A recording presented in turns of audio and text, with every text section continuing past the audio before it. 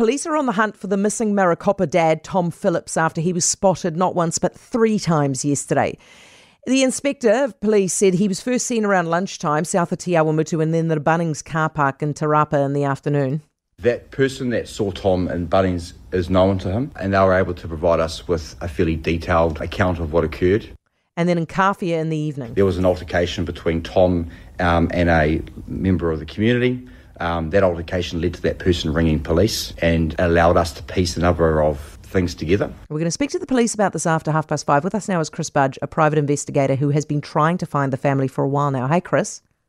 Good evening. What's going on here? Nothing for 18 months and then 3 times in one day. Why?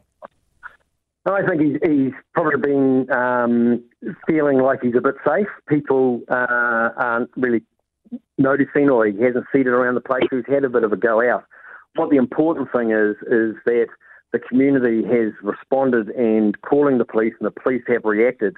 I heard from the police interview, for example, that they actually deployed the helicopter and they're getting extra staff into the area this week today.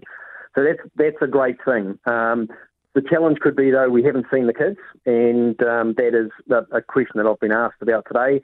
I'm personally not reading anything into that. The kids weren't there. The kids are probably nice and safe sitting wherever they are, and Dad's just gone out to do some building or make wherever they're staying in the area a little bit safer.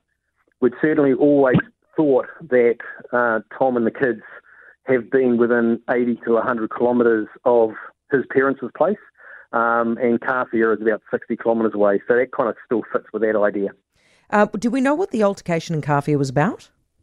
No, I don't know. All we know is what the police have said. It wouldn't surprise me if somebody recognised him and say, "Hey, Tom, what are you doing with these kids? What are you doing with them?" And then he has reacted accordingly. But no, there's no public information about what that was about. The vehicle that he's travelling in, does it sound to you like this is a vehicle that he has nicked for this escapade out? You know, we kind of thought about that today, and I'm probably sitting on 2 things. One, it's a vehicle that was at the location where he's been hiding, and the person who owns it didn't want to get into trouble, so they've announced that it's been stolen, or B, Tom has stolen it from somewhere. I'm leaning more towards it's a vehicle that he has used or has known before, because, of course, they're hiding somewhere.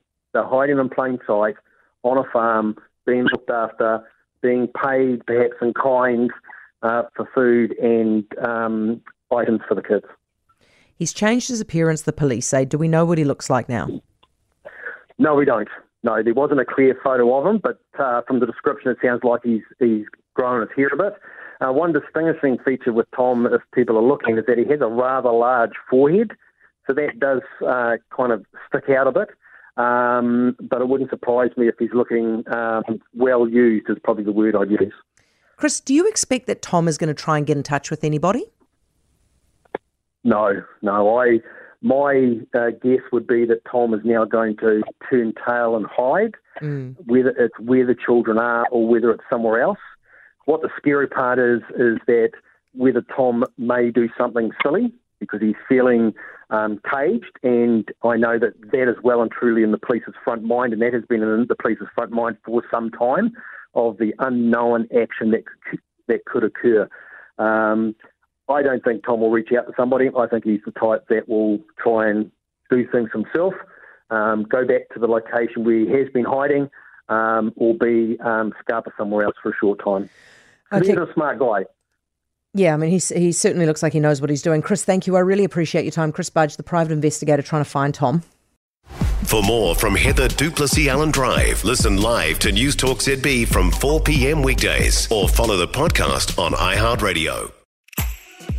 If you enjoyed this podcast, you will love our New Zealand Herald podcast, The Little Things, hosted by me, Francesca Rudkin, and my good friend Louise Airy. We focus on all the little things that you can do to make a positive impact on your life and to cut through the confusion from the health and wellness industry. Join us every Saturday to hear from the experts for all the tips and advice you need. Just search The Little Things on iHeartRadio or wherever you get your podcasts.